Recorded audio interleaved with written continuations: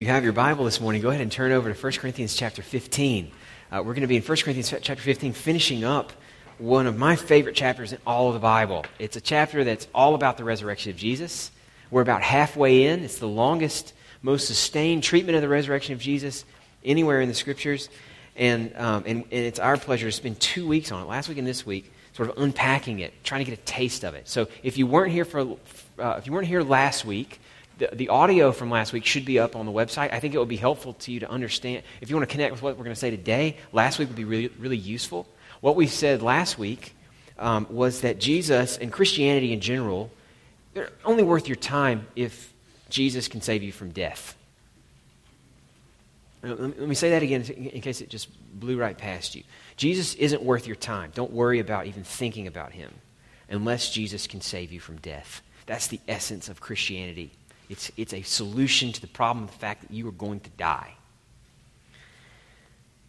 What we said last week is that he can save you from death because he's handled the underlying cause of death. And the Christian story, death is an imposter. It isn't natural. It's an intruder into the world. And that what lets that intruder into the world is the fact that we've chosen not to trust the God who made us. When we choose sin, death is the result for all of us.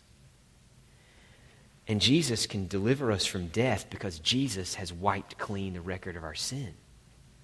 Death is a kind of penalty that needs to be lifted, and the only way to lift it is to get rid of, to fully satisfy the thing that was done to require death. And that's what Jesus did by his death, and his resurrection proves it.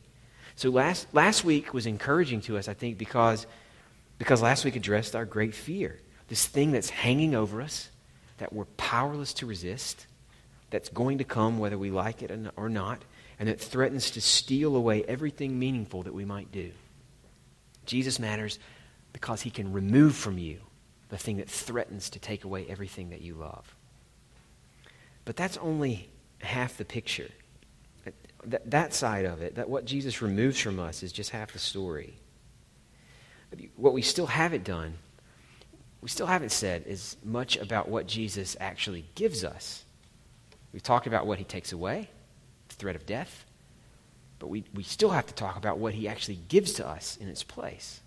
So for example, if you're preparing for a big trip, it would give you a certain kind of comfort to be told and assured that you're not going to get in a traffic accident on the way. And that's good news, right? If you could know that for sure, it would relieve some anxiety. But that's only part of the story. I mean, you're still going to want to know, where are we going? Like, is the trip to the dentist's office, or is it to the beach? It matters. Where are you headed? Why should I care that I'm not going to get trapped along the way? Because the beauty of him taking our death away is so much more than just that we don't have to be afraid. It's that we get everything that Jesus has earned for us by his death and resurrection. This is the side of it we want to unpack today. What we want to understand is, what will life beyond death be like? What has Jesus actually given to us? And I think we got to be really careful here, because the picture isn't very clear. It's not necessarily because of the Bible and its teaching, but because of us and the way what we're predisposed to believe and understand. I don't know about you, but the idea of immortality is very, very abstract to me. And about the only sorts of immortality that come into our experience, or sort of our popular culture, are not good pictures of it, right? I mean, the immortality that we know is the immortality of vampires, or like Wolverine. And these guys are not happy, right? They hate being immortal. They don't want immortality because nothing else is immortal. They're immortal, but they're in this mortal world, so all the things that they love are constantly dying, and they just are stuck here. If that's what you think of when you think about immortality, just sort of an endless lack of satisfaction, then the promises that Paul unpacks in this chapter are not going to sound very beautiful to you. Another thing working against us is our own Christian upbringings. For those of us who were raised in the church, I mean, a lot of times Christians, I've certainly been guilty of this, when we talk about heaven, it sounds a lot like a sort of disembodied soul sort of flying around. It's almost paradoxical. It seems disembodied, and yet when it's embodied, sometimes it's sort of a chubby little angel playing a harp, like sort of floating around with lots of soft lighting and clouds and lots of music and There's some imagery like that, but that's not mostly what the Bible's imagery is for sort of what's coming for us after death. It looks more like the things that we enjoy about this life, just put on steroids. It's about feasting. It's about a lack of any sort of fear, enjoying the things God gives us, but without the sort of fear that we might lose them, or envy of that others have more, or whatever else holds us back in this world. What we want to do is try to get past maybe bad associations we have with immortality and get a clear vision of what Christ actually came to provide us. And Paul helps us here. He helps us in the second half of chapter 15 because it is abstract. We're going to have some work to do to try to put some flesh on it. But when we do that, it's beautiful. It's beautiful. And it fills out the picture of why you should believe in Jesus. What we said last week, we're going to say again this week. Unless Jesus is alive, he isn't worth your time. The only reason you should consider Christianity is that there's good reason to believe Jesus is alive. And that since he's alive, he's taken death away, and he has bought for you, he has ensured for you a future that you can't even imagine. A future of such glory and such unblemished joy that you would be crazy to set it aside for what this world offers you. What we're going to see is that the picture of what's coming for us actually dramatically changes how we live now. Paul's concluding verse in the chapter we're going to read together is that, therefore, because Jesus is alive, the work you do here in this life is not in vain. It changes things. So, in summary, here's what we want to do. We want to understand what is our life in Christ going to be like beyond the grave. Why is an immortal life a good thing? And we want to say, if this is what's coming for us, how does that change how we live now? How we interact with the world that's ours right here, right now.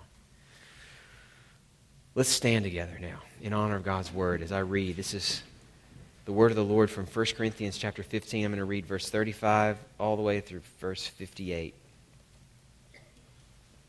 But someone will ask, how are the dead raised? With what kind of body do they come? You foolish person. What you sow does not come to life unless it dies. And what you sow is not the body that is to be, but a bare kernel, perhaps of wheat or some other grain. But God gives it a body as he's chosen, and to each kind of seed its own body. For not all flesh is the same, but there's one kind for humans, another for animals, another for birds, and another for fish. There are heavenly bodies and earthly bodies. But the glory of the heavenly is of one kind, and the glory of the earthly is of another. There's one glory of the sun, and another glory of the moon, and another glory of the stars, for star differs from star in glory. So it is with the resurrection of the dead. What is sown is perishable. What is raised is imperishable. It is sown in dishonor, it is raised in glory. It is sown in weakness, and it is raised in power. It is sown a natural body. It is raised a spiritual body. If there's a natural body, there's also a spiritual body. Thus it is written, the first man, Adam, became a living being. The last Adam became a life-giving spirit. But it is not the spiritual that's first, but the natural, and then the spiritual. For the first man was from the earth, a man of dust. The second man is from heaven. And as was the man of dust, so also are those who are of the dust. And as is the man of heaven, so also are those who are of heaven.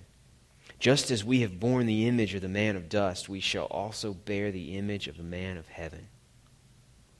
I tell you this, brothers, flesh and blood cannot inherit the kingdom of God, nor does the perishable inherit the imperishable.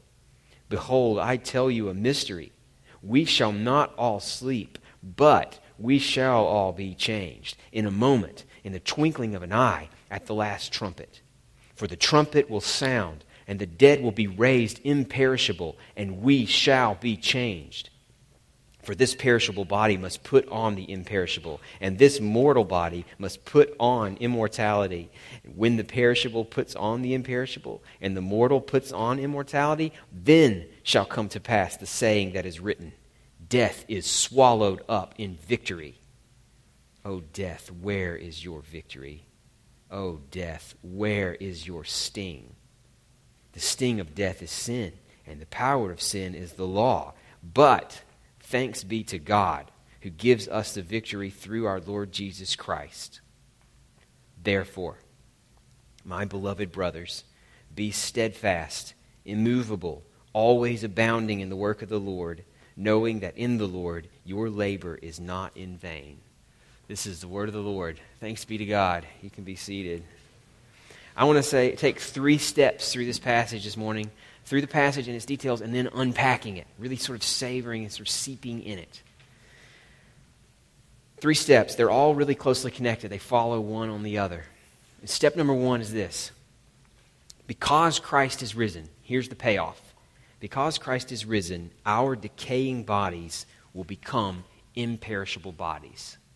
Now, this is going to be very abstract. I want to walk you through how Paul makes this point, and then the next 2 steps are about bringing it down to earth, helping us get a taste of it. All right, but first, let's just understand Paul's text on his own terms. He says we're going to have these decaying bodies that we have now are going to be changed into imperishable bodies. So his driving concern in this part of the chapter is to explain what kind of existence we're going to have after death. And the main point is that our existence is going to include a transformed body. It seems like he had to make that case because that's what the people he was writing to didn't believe was possible. We already noticed last week in verse 12 that he's writing about the resurrection here because they were denying that the resurrection was going to happen. And I think now in verse 35 we see what they thought in place of the resurrection. They thought that it wouldn't be possible for a body to live forever. How are the dead raised? With what kind of body are they going to have? We know what a body is. We know that this body doesn't belong. And so what Paul's got to do is show them that they're not seeing the whole picture. They're not seeing what's possible with God.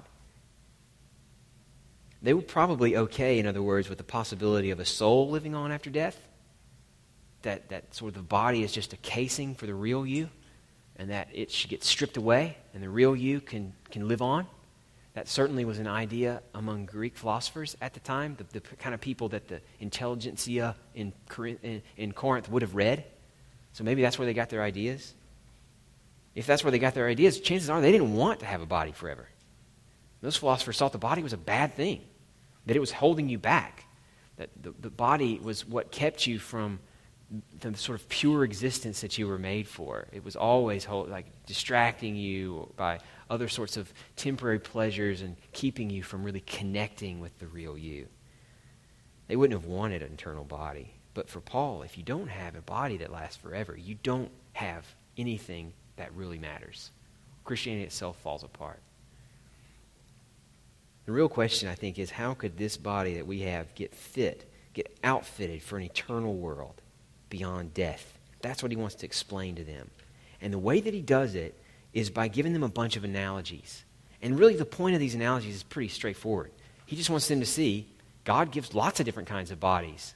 And just because you can't imagine the body you have right now living forever doesn't mean that you can't have a body that lives forever. I mean, just look at a seed. It starts out one way. You put it in the ground. It looks lifeless, dry. There's nothing to connect the seed in your hand with the plant that's going to come later. The two look totally different, but they're connected. It's one body transforming into another. That's the first analogy he uses. Think about a seed and what God does to it. Then he launches into several other examples, really just showing that there's lots of kind of bodies in the world. There's bodies of humans and bodies of animals, bodies of fish even. There's heavenly bodies and earthly bodies. And really, the point here with all of these examples is God can give you the body that you need. Different environments require different bodies. God knows what you need. God can give you one. Just like a seed that transforms into a plant, God can transform you. Now, here's the question I think it sets up. What sort of body would we need for a life after death, and how could we get one? That's what he explains in verses 42 through the end of the chapter. He's made the simple point that there's lots of bodies out there. God knows what you need. God can give it to you. But what kind of body would we need, and how could we get it? The primary thing that has to mark a body that we need is that it can't be a body that decays. It's got to be imperishable. And he makes that point over and over. What we know now as perishable, he says in verse 42, will be raised imperishable. What we know as dishonorable, what causes us shame, is going to be raised honorable and become glorious. What we know is weak. What we know is something that keeps us from doing what we wish we could will be raised as powerful. What we know as natural will become spiritual, he says. Now we need to be careful here. The spiritual body thing sounds a lot like what we were talking about earlier, like not having a body, basically. And what he's saying is that it's not just going to be a straight up spiritual experience. He's still using body language. It's something that you can see and touch. It's material. The difference, what makes it spiritual instead of natural, is what gives it its life. That now it's given life by the Spirit of Christ as opposed to by a human soul. The word that he's using for natural here is a word that means soul. The soul that was breathed into Adam when he was born. Well, that thing is going to be changed. I know we're really abstract here. But what he's saying is that that thing that gives life to your body is going to be a new force that nothing can ever extinguish. It comes straight from Christ himself. So how are we going to get this imperishable body? We need one. How do we get it? Jesus is the answer. Jesus is the bridge. That's the connection he's trying to make in this paragraph beginning in verse 45. If we need a spiritual body, somebody's got to give us that. And Adam was our connection to the dust. He's the reason we have these decaying bodies. So now Jesus, what Paul calls the second Adam, is going to give us a body like his. Adam is our connection to everything that dies. Jesus is our connection to what is living forever. And it comes straight from him. The last Adam, he says in verse 45, became a life-giving spirit. Jesus lives to give life that won't die. In verses 50 to following, I think Paul is making the same kind of point, that this is what the resurrection is about. It's about us taking on a body that won't die, and that this is what Jesus gives to us. But here he's sort of broken down and almost into a poetic summary. It's like he's reaching for language for things that he can't really describe. For this experience that we're going to have when Christ comes for us to make us like him. It's a mystery, he says. He just sort of throws up his hands. I'm talking about something that's a mystery. I can't even really understand it. I can't get my mind around it. But here's what I know. That even though not all of us will die, all of us will be changed. That there will come a time in the twinkling of an eye when the trumpet sounds, when all of a sudden we will not be what we were. We will have bodies that are perfectly suited for the endless life that Christ came to give us. In a moment, we will be changed. And it's when we're changed, it's when we're given these sort of bodies that we can't even imagine right now. That is the moment at which death is swallowed up in victory. Then, when we put on the imperishable, our new bodies that are perfectly suited for God's kingdom, then death will be swallowed up in victory. Now, I think that's the point of the whole passage. Jesus' resurrection means he can give us a body like his, one that won't die, one that's imperishable. But the disconnect for me that I'm constantly fighting against is why I should take that as good news. I mean, I get that I don't have to be afraid of death anymore, and that I connect with deeply.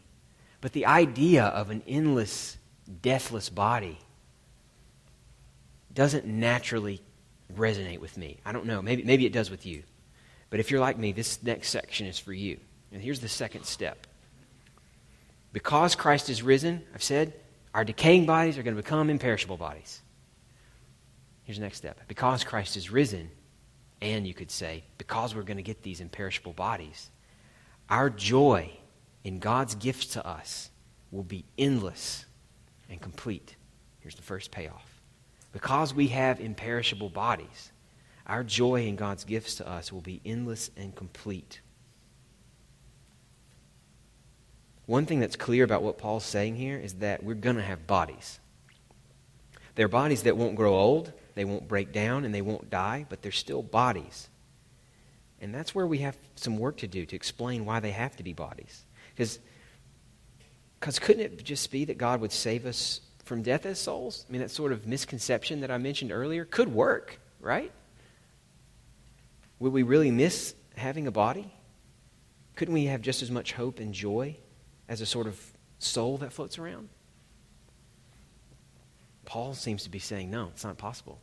Like, the whole thing that Jesus came to give you depends on you having a body, one that won't die. Why? And here's where I connect with it. There's not a smoking gun in this verse. There's not a smoking gun sort of reference here in this passage. What I'm going to say now, I think, comes as a necessary implication of this passage. This helps me. I hope it'll help you.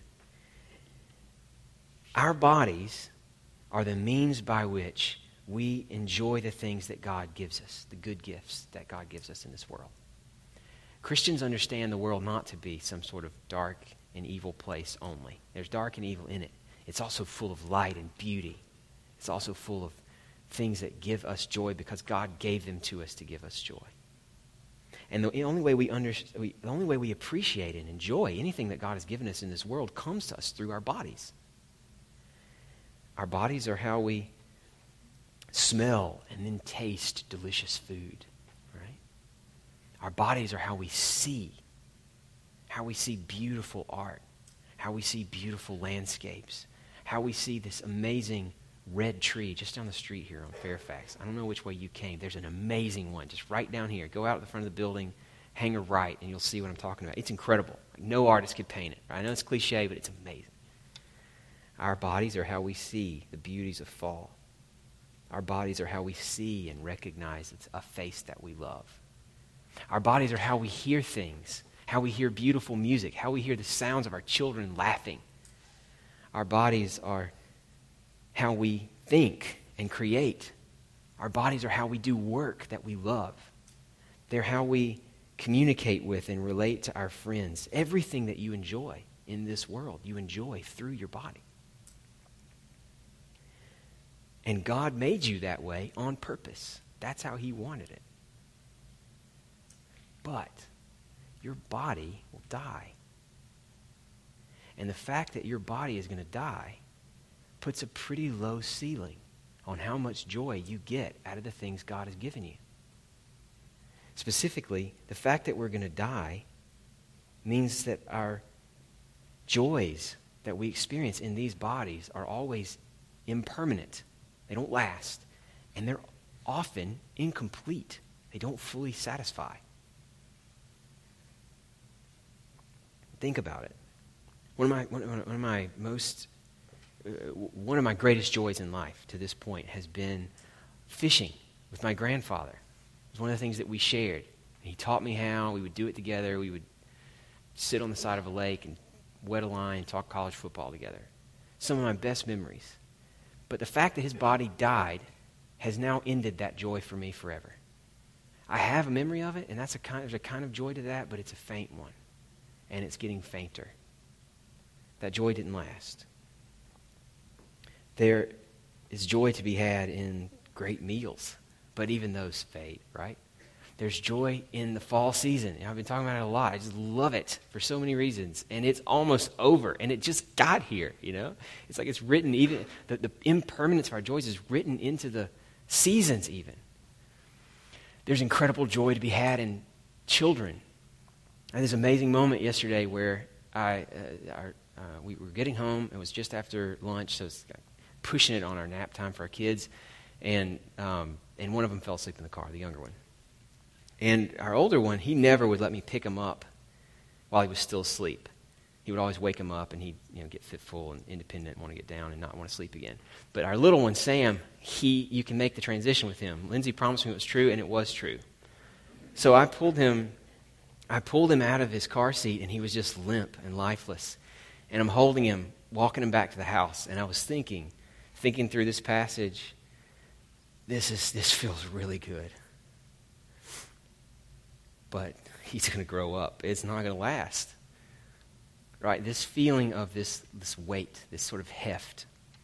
It's not too much, but it's there, and it's just completely limp because he, in his own way, sleeping, completely trusts me. And he's at peace. And he lets me care for him like this. Oh, man, it tasted good. It was sweet. But I couldn't help but think as I'm walking him back to the house, in a blink of an eye, this is gone. This joy that I'm knowing right now as a gift from God is gone. And all of our joys are like that, aren't they? It's because our bodies will die. Our joys are often incomplete as well. Not just impermanent, but incomplete. I get a lot of joy out of my work. I think God made me to do that, to get joy like that. He made you that way too. But my greatest stress and disappointment, dissatisfactions in life come from work. From just not being able to get it where I want it. From just finishing a week and feeling like, what did I do this week? You know that feeling, right? That's a joy we were made to have. But there's something about this life, in this body, knowing that our clock is ticking, that makes an incompleted work assignment feel harder than it should. Our joys are disappointing and unsatisfying, and I think the reason is these decaying bodies that we've got. That's one of the main reasons, at least. Now, here's the thing. Christianity doesn't call you to abandon joys of this life. Christianity promises you that this world is full of joy that God put here just for you. That it is full of His grace. That this world is a product of His creative genius. And that He designed it. He specified it on purpose for His children because He loves us. No, what Christianity promises is that Jesus has lifted the ceiling. He has blown the ceiling off of your joy. Because what keeps you from enjoying the world God has made in the way that He meant for you to enjoy it is not a flaw in the things that God made, but a problem in you. That you are going to die. And that you're trying to fix that problem by putting way too much weight on things that were never meant to bear it. And you are killing your joy because of it. But Jesus has promised you a body that won't die. A body in which the things you were made to enjoy will be known by you fully and without any mediation. In which you will drink directly from the fountain of joy because you will be in the presence of God Himself. It is essential to this vision that Christianity puts in front of you that you have a body through which to enjoy things. Because these things that I've just run off, these things that come to us only through our bodies, they are accurate and true, if faint, reflections of the kind of joy God will give you for all time if you trust in Him. And the body that Jesus has come to give us, an imperishable one, is the way that you're going to get access to that joy. What Paul says is not that mortal bodies are stripped away, but that they will put on immortality. I love that. It's not that they're going to go away. They're going to put on something else. They're going to add another layer, even more embodied, so that the sense is that what you have now is only a faint reflection of the kind of body you're going to have then. It's not less bodied, it's more embodied. And that means more joy in the things that God has given you. We will put on immortality. And all the joys that we have known in this life, those joys are going to shed their impermanence and they're going to shed their incompleteness. And through these immortal bodies, we're going to know fullness of joy forever in the world in which God is all in all. Now, this is abstract. I get that. Heaven always is when we talk about it. But one of my favorite guides to imagining the beauties of heaven is C.S. Lewis. And in one of my favorite sections where he helps me on this, he gets at the point I've been trying to make. In the end of The Last Battle, I think I've mentioned this before. The end of The Last Battle, which is the last book in his Narnia series of fantasy novels. They have just witnessed the death of Narnia, this world that they love, and the friends are journeying together into a new country, and Aslan, the Christ figure, urges them to go further up and further in, further up and further in. And as they do, they notice that it's more beautiful than anything they've ever seen, and yet at the same time, it looks strangely familiar, this new world that they've reached. It looks strangely familiar. They begin to realize that it's an expansion and a fulfillment of what they loved about the old Narnia and its ways. The unicorn is the one who captures the moment. The unicorn says, "I have come home at last." I love that. This place he's never been, but he's at home. This is my real country. I belong here. This is the land I've been looking for all my life, though I never knew it till now. And the reason why we love the old Narnia is that it sometimes looked a little like this. I think that gets it exactly right. The reason you should care about the fact that Jesus came to give you an imperishable body is that in that imperishable body, all the things you loved about this world but loved incompletely and impermanently will now be yours in full and forever. And you don't get that world without a new body. Because Christ is risen, our decaying bodies are going to become imperishable bodies if we trust in him. Because Christ is risen, and because we have these imperishable bodies, that means our joys, the ones we know only partly now, are going to be full. They're going to be endless and complete.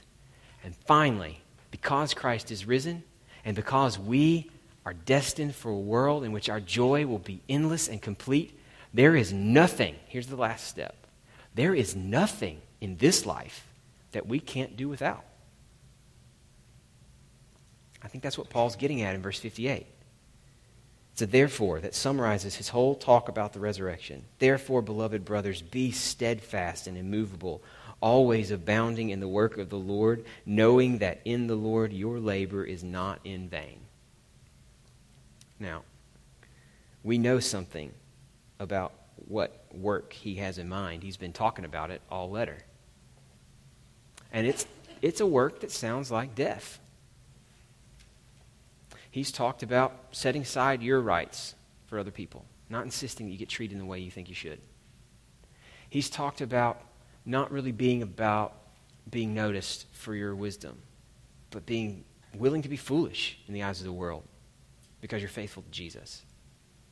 He's talked about his decision to go without money even, to set money aside as the way that he identifies himself and gets the things that he wants because he trusts that it's more important that more people get to hear the gospel. He's talked about the things that he faces, the fact that he dies every day, the fact that he dies sort of metaphorically and could die literally. He's called them to a life of love that aims only at seeing people connect with Jesus, not at what you can get out of this life for your own sake, but at seeing people connect with Jesus. Now, hearing that over and over throughout this letter, you can see how some people think Christianity is a call not to enjoy this world, that the delights of this world are distractions. They're things to be shoved to the side and given up, sacrificed even, for the sake of the world to come. And I think there's some truth to that, but it can also be very misleading. What we just talked about is that the joys of this world only very faintly prepare us for the joy we're meant for. We're supposed to claim everything we can enjoy in this world as a way of glorifying God. But Paul's saying you shouldn't have to have any particular joy in this world. And the reason, he says, the therefore, that makes the kind of work that sets aside joys that are good, that otherwise would be a great way to spend your life, the reason it makes that kind of sacrifice acceptable and even reasonable is that the joys you're setting aside, if you're called to that, they were only going to be an approximation of what's going to be yours one way or the other. There's nothing you can't do without if that's where we're destined. I think that's why he describes it as a call to be steadfast and immovable. Don't let the things that are shifting in your circumstances rock you in your faith in what's coming and in your commitment to do the work that you've been called to. See, what I think he's getting at, and this is kind of ironic, is that when we don't believe Jesus is alive, if we didn't believe he was alive, then all we've got is to live our lives here, as long as we are alive, to maximize whatever pleasure can be ours. The problem is that actually keeps us from enjoying the things of this world, because we tend to put such a huge weight on them. They have to sort of save us from death, at least from thinking about it, that there's no way they can deliver. It's just expect too much out of the things of this world. It's only out of realizing that this world's things do not have to save us from death, that Jesus has done that already, and that he is going to fill us up.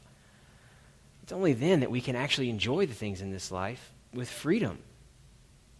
I mentioned a book last week by a guy named Ernest Becker. He was a psychologist and sort of anthropologist who wrote a lot back in the middle of the 20th century. He wrote this amazing book called The Denial of Death. It's basically a book that's trying to describe what does it look like to live as a culture that now pretty much in the majority doesn't believe there's life after death, at least in his culture. He's writing for the sort of academic world. What do you do when you don't believe there's life after death? When you think that we're just a sort of material accident that appeared on the scene and will disappear from it at some point? One of the chapters, he mentions one of the most common sort of pursuits to plug that gap, to sort of give meaning to a life that's going to end in death, is romance. We have elevated it to this level that maybe no other culture ever has. It's become this thing that we strive for, that we put all of our hope in, that it crushes people who either don't have a relationship that they think would fulfill them, or people who have a relationship and realize it can't fulfill them.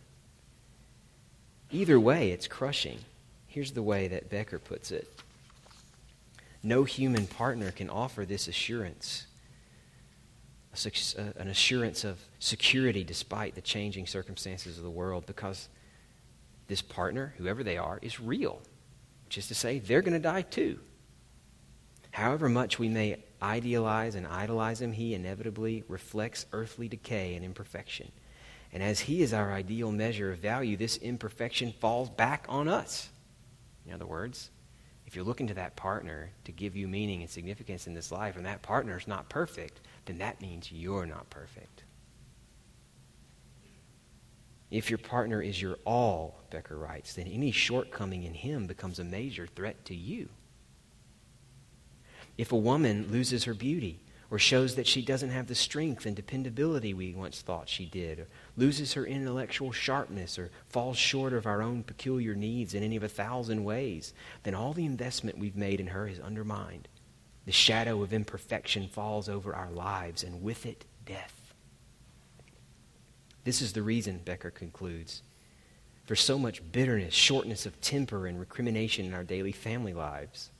We get back a reflection from our loved objects that is less than the grandeur and perfection that we need to nourish ourselves. We feel diminished by their shortcomings. What's he getting at? That if life here and now is all there is, and the pleasures of this life have to absorb a crushing weight of expectation. And that ends up robbing this life of any joy it could actually give us. But if Christ will give us imperishable bodies, and if through these bodies we're going to know absolute and complete joy, then the partial and the unsatisfying joys in this life, in romance, marriage, the lack of marriage, the impartial and unsatisfying joys that we experience now are not crushing to us, but seen for what they are, which are partial and incomplete pointers, signposts to a world that's coming. And they can be appreciated for what they are and not for what they aren't. That's what Paul gets at in chapter 7 of 1 Corinthians. That's his marriage and singleness chapter we looked at a couple months back. He's like, live a life that you're called in. If you're married, stick it out. If you're not married, don't worry about getting married. Not because marriage is not a valuable thing that can cause joy, because marriage isn't going to keep you from death. And whatever joy is represented there is coming for you in full one day. So you can be content. There is nothing, if Jesus is alive, that you can't do without. And that's how you become steadfast and immovable. That's how you can always abound in the work of the Lord that may cost you your life and not feel like you're sacrificing a thing. Because if Jesus is alive, if these decaying bodies are going to become imperishable ones, if that means that our joy will be endless and complete, then that means there is nothing in this life that we can't do without. I want to close with a quote from Paul's second letter to the Corinthians. It captures everything that I've said. It's beautiful. This is how Paul puts it. So, we do not lose heart.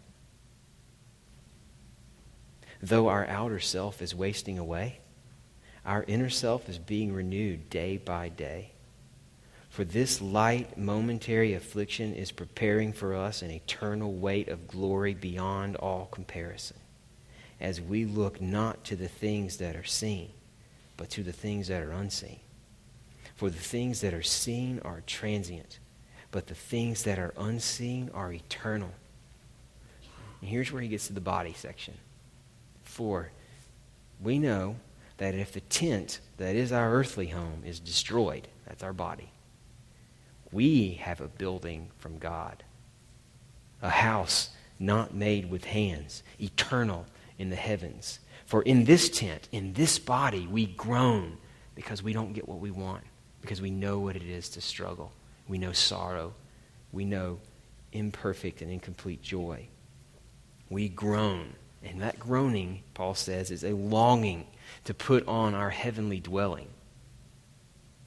If indeed by putting it on we may not be found naked. He doesn't want to put off the body. He wants to put on something new.